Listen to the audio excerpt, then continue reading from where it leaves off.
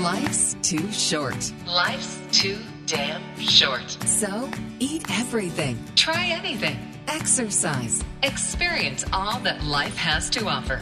Here's exercise physiologist, medical journalist, and healthy talk host, Melanie Cole, MS. As summer comes to an end and we all decide it's time to pour ourselves into work, we don't take so many vacations. There's not so many excuses to get up and leave work for an early and long weekend. It really can make you feel stressed. I myself am feeling this right now as it starts to come to an end and I realize, wow, there's not that much to look forward to coming up.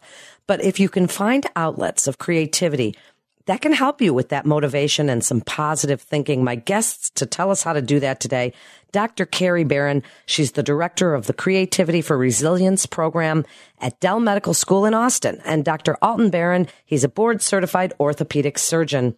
So, Carrie, I want to start with you. And I'm letting the listeners know I'm calling you both by your first name, even though you are doctors. But that's because if I say Dr. Barron and Dr. Barron, we won't know who I'm talking to. So the listeners know. So, Carrie, tell us a little bit why creativity is crucial for health and wellness and success. What really is creativity? Right. So, first of all, thanks so much for having us. And it's great to be able to talk with you and to talk about this. Creativity is important for health because health has to do with authenticity, being your real self, your natural self. And sometimes we actually really aren't aware of what that is. And so when we get involved in creativity, some enlivened, vitalized part of our real self can come forth when we express our inner life and we get very interested in the activity that we're doing. It could just feel good. It can lift mood. And in that sense, it can help with mild to moderate depression or anxiety or just life affirming. It just feels good. Well, feeling good feels good for real. And so, Alton, you're an orthopedic surgeon. Tell me, and this may seem a weird question, but why are you involved in this creativity? Because orthopedics, by its very nature, is like, being a carpenter, and it's very fixed and it's set pretty much. It doesn't allow for too much creativity, or am I wrong about that? Yeah, actually, I know you know a lot about a lot of things, but in that way, I would say actually, depending on what kind of orthopedics you do, it can be very creative. And also the way you approach it. I mean, there are, everyone's different. And I happen to be on the creative side, I think, especially, I think Carrie can attest to that, and I've learned a lot from her over many years together. But for instance, I do shoulder, elbow, and hand, and so the human anatomy is infinitely variable. Yes, there are commonalities, but it's infinitely variable. So every time I go in and operate, there are variations on the theme.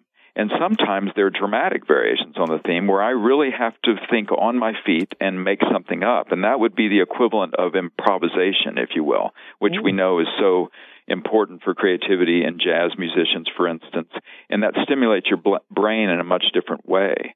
And what I was going to add to what Carrie said was that because creativity is often a physical as well as a psychological action, the physical aspect, whether it's a formal art projects such as painting or sculpting, you can also, most of us don't do that, but we do other forms of hand expression and creative works, whether it's cooking, whether it's gardening, whether it's knitting. All of these things are very, very important for our health and well-being. Well, that does make sense. And as I think of orthopedics and hips and knees, but shoulders have so much range of motion that I suppose it really could be considered a very creative outlet when you do that. And you have to be able to work on the fly. So, Carrie, I mean, if he's a busy surgeon and you're a director of a resilience program, tell us a little bit about what you do and how we can build resilience, because we're all looking for this. How can we use creativity to build that resilience and channel up some of this stress? Mm-hmm.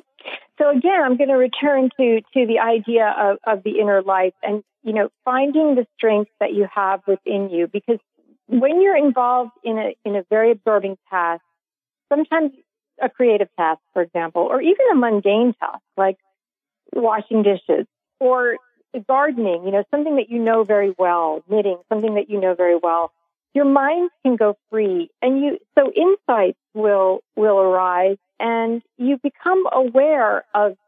You sort of have aha moments. And you can have realizations or insights that help you make better choices and choices that are just better for your health. So I think sometimes things can make sense when your mind is relaxed.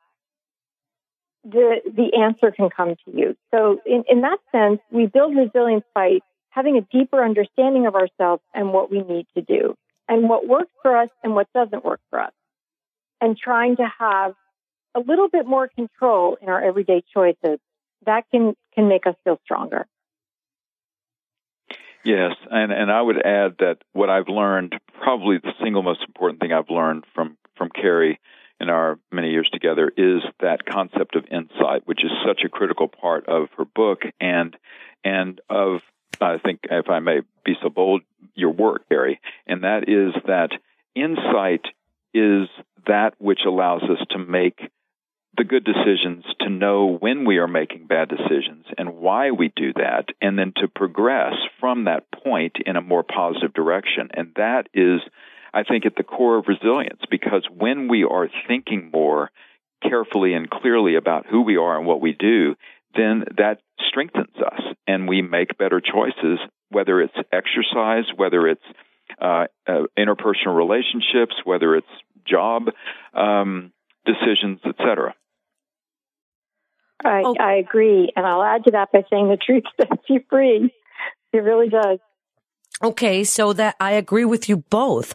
And if you work at a company that's, where they don't have a big sense of humor, where it's really not that funny, your days aren't, I am lucky in that I get to meet a lot of people and I get to talk about so many different things, but not everybody is that lucky.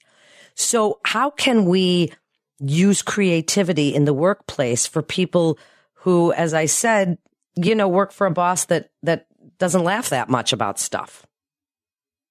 Right. Yeah. So if one feels that they're in an oppressive situation or a mundane situation, that can be a challenge. I understand that. But there's a way to perhaps, there are little techniques. There are sort of meditational techniques, breathing techniques where you return to yourself, to your own inner vibrancy, and you bring that into your day. You can do that several times a day. There are ways to bring a fullness and a presence to whatever mundane task is before you, and trying to do it fully or in a more interesting way for yourself. But I agree that can be a challenge. But also there's an acceptance of the mundane sometimes too, that we have to be almost like a peace with discomfort, or a peace with what we can't control, or a peace with getting through the day. And then making sure that when you have time on your own, you're doing something more enlivening. What about clutter? Right, and two things. Well, no, go on. You say what you wanted to say, because I think that this all ties clutter together. Clutter is such a great topic and Carrie has talked about that a lot. But the things I would add with that are two. One is that, to Carrie's point, is if you are involved in something that's not that enlivening for you in your work, then there's two things. One is a mind position, which is that, especially if you've developed yourself extracurricularly, if you will, or with whatever you're doing that might be more creative outside of that brings you great pleasure, then you can see that work as the means to the end, that it can feel good because you know it's providing for you, for your family, in whatever way, and allows you to be more expressed and more fulfilled in other areas. So it can really feel good to be there. And secondly, a chapter in the book is true human connections. There's nothing more important than having at least a core. It doesn't have to be the entire world, but true human connections that are real, they're non-virtual, and they are, where you are hearing the intonations and feeling the person and really have a deep connection to them. And that can be life-saving. And I'd like to add, having a best friend at work, there's research on that, can help you get through the day. It can. Now, so back to the clutter thing, because some people, they say that stress is increased if you're somebody who has a lot of clutter around you. And how can that, and especially at the workplace, how can we reduce that clutter to help reduce the stress and yet still maybe keep pictures of our kids or drawings that they made when they were little? And, we want that creative outlet, but, it's difficult to separate clutter from things that make us happy to look at. Mm-hmm. I think that's exactly the point. I think that there was a movement, I guess maybe 3 or 4 years ago, where everybody was saying clear out your clutter and have a clean space and a clean, well-lighted place. I think that's the Hemingway story. I think that's the title of it. Anyway, I always love that title. Anyway, it's true that some people really need to clear their space in order to clear their mind, in order to approach whatever writing or painting or task that they want to get very involved in. On the other hand, I've heard people say that having those pictures of your family or having those objects around in a disorganized, haphazard way sometimes can create a kind of comfort for people. So again, it goes back to insight. It's knowing your style, knowing what works for you, or knowing that something might work for you at one time. A situation, a non-cluttered situation might work one time, and then a cluttered situation another. And yes, and I guess what I would add is that as a variation on the theme, about the only thing that's not cluttered in my life and in my office specifically, because I'm pulled in every direction, are my photographs of my family. That's the only thing that's sort of ordered and nice and consistent that I can look at. Everything else is just a shambles. And so anyway, I guess that's the least clutter aspect of my office. Okay, but you're very cluttered and very clear in the OR. Well, of course. I mean, and it would lend itself to both of your careers that you would have to be very organized because you both have, esteemed jobs. But as rules, regulations that we all have can kill our creativity. Carrie, give us tips. Tell us what to do to be more creative. Can we get up from our chairs and dance and sing around?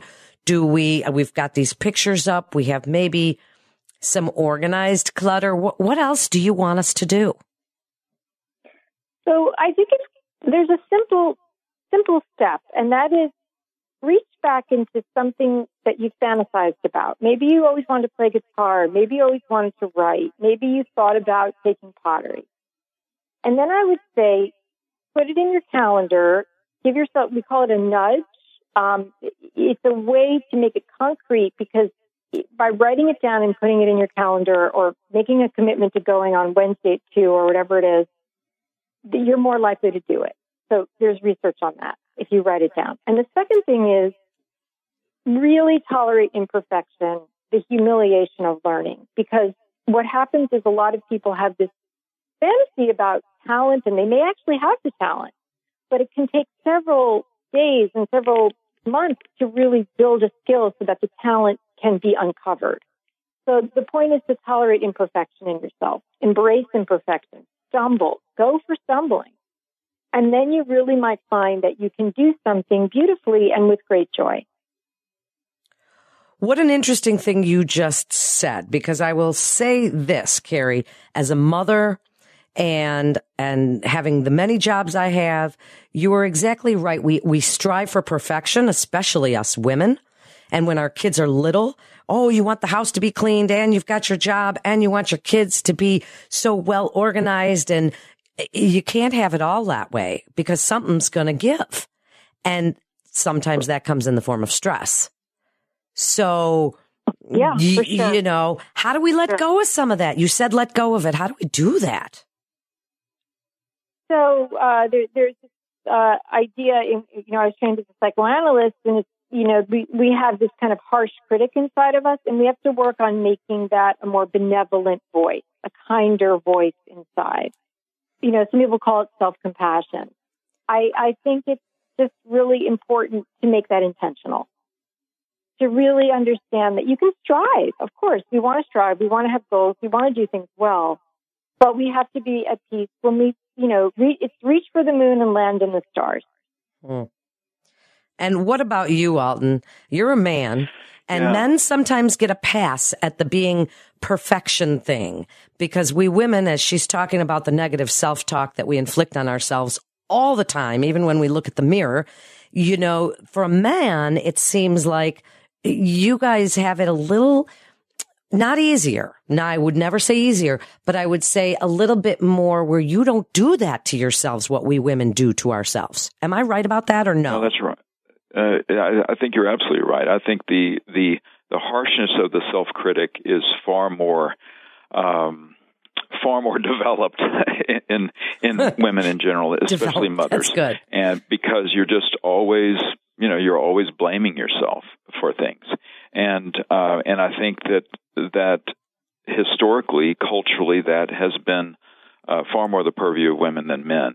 That said, in my life, I get a pass from, and have gotten a pass from Carrie for certain aspects of that, because I don't get a pass in my work. I mean, my work is very, intense, and I have a great responsibility to my patients to make them better, and also just to be available for them. So I'm at fault for being less available at times, and I think I'm getting a little better, but less available for my kids and for my wife, and that's to my discredit. And so that super ego feeling of judging yourself. I mean, I do judge myself, but I think not as harshly. But one thing I think that is an extension of that, because when you are doing all the many multitaskings that you have described about yourself, and certainly Carrie has done, being both professional, but also being a mother, also, being at least one of the people helping take care of a home and all the other responsibilities, then it's mind-numbing. And as someone has said, and Carrie and I have talked about, is the details can sink your soul. And so one thing I think that's very important, especially now in our culture where we are so connected technologically every second to everybody in every way, is to disconnect at times. And to Carrie's point, remind yourself or set aside, it doesn't have to be that long, but just disconnect. Put the phone, turn it away, throw it in the garbage for a while, whatever you can do. Disconnect from the emails that are mounting, and just go for a walk in nature. Do something with your hands meaningfully. Sit and knit. Listen to music the way we used to and no longer do. Listen to a whole album, and just disconnect from those worries and concerns and that hyper connectivity that we have. That's rockin' advice, Alton, because then in my household, that is what we do. We have music on, and sometimes we just all stop what we're doing and listen to the song or dance around or something, because it kind of brings us all together. Now, Carrie, I'm going to ask you to, I'll get you both a last statement, but wrap it up for us, because as your husband has just said, those are great ways. Take a walk, listen to music, disconnect, get creative, make your lists, because that gets it off your mind. Give us just a few more of your best tips and tell us where we can find out more about you both. Well, I would just reiterate what we've said so far. I think disconnecting, again, brings you into insight, brings you into the inner life. And the inner life is a great resource for happiness and well-being and creativity, because it will lead you to what you love. It will lead you to what you like. It will lead you to your natural and true self.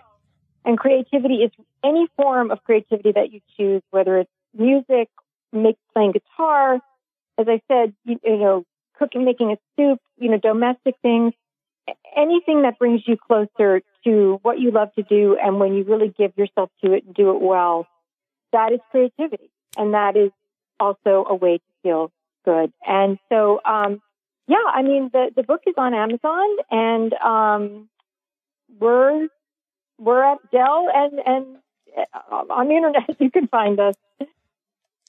And Alton, what about you? Because your wife is incredible, and I'm sure you know that. And as you defer to her for this creativity lesson and resilient lesson, tell us what you would like us to know about what she has taught you about all of this. Yeah.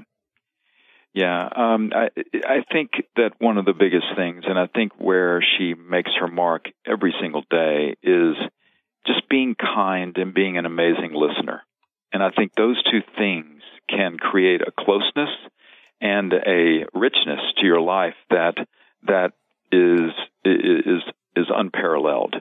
But also, I think that is, despite us all three of us in this conversation being clear perfectionists, allow yourself, especially in those moments where you are unplugging and pursuing something that's more fun and more creative, allow the imperfections to be there and don't worry about it. That's the last place you need to be worrying about whether what you're producing or making, whether it's a soup or a song, is imperfect or not. It just doesn't matter, because it's all about the process of doing it.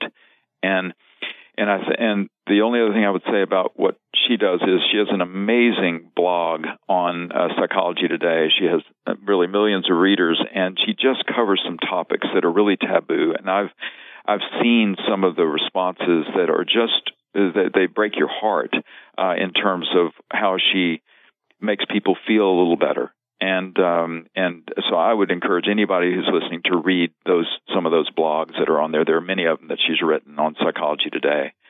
And yeah.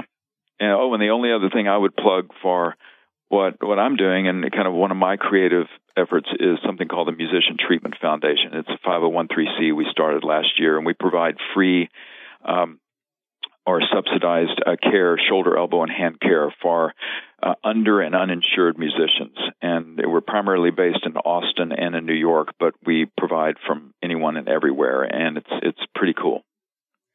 Wow, thank you both so much. Thank you.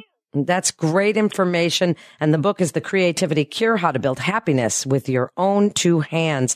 Thank you both so much for joining us. You're listening to Life's Too Short. So am I. But that's why we have to do everything you want to do when you want to do it. This has been great information. I'm Melanie Cole for RadioMD.com. Thanks for listening, and stay well.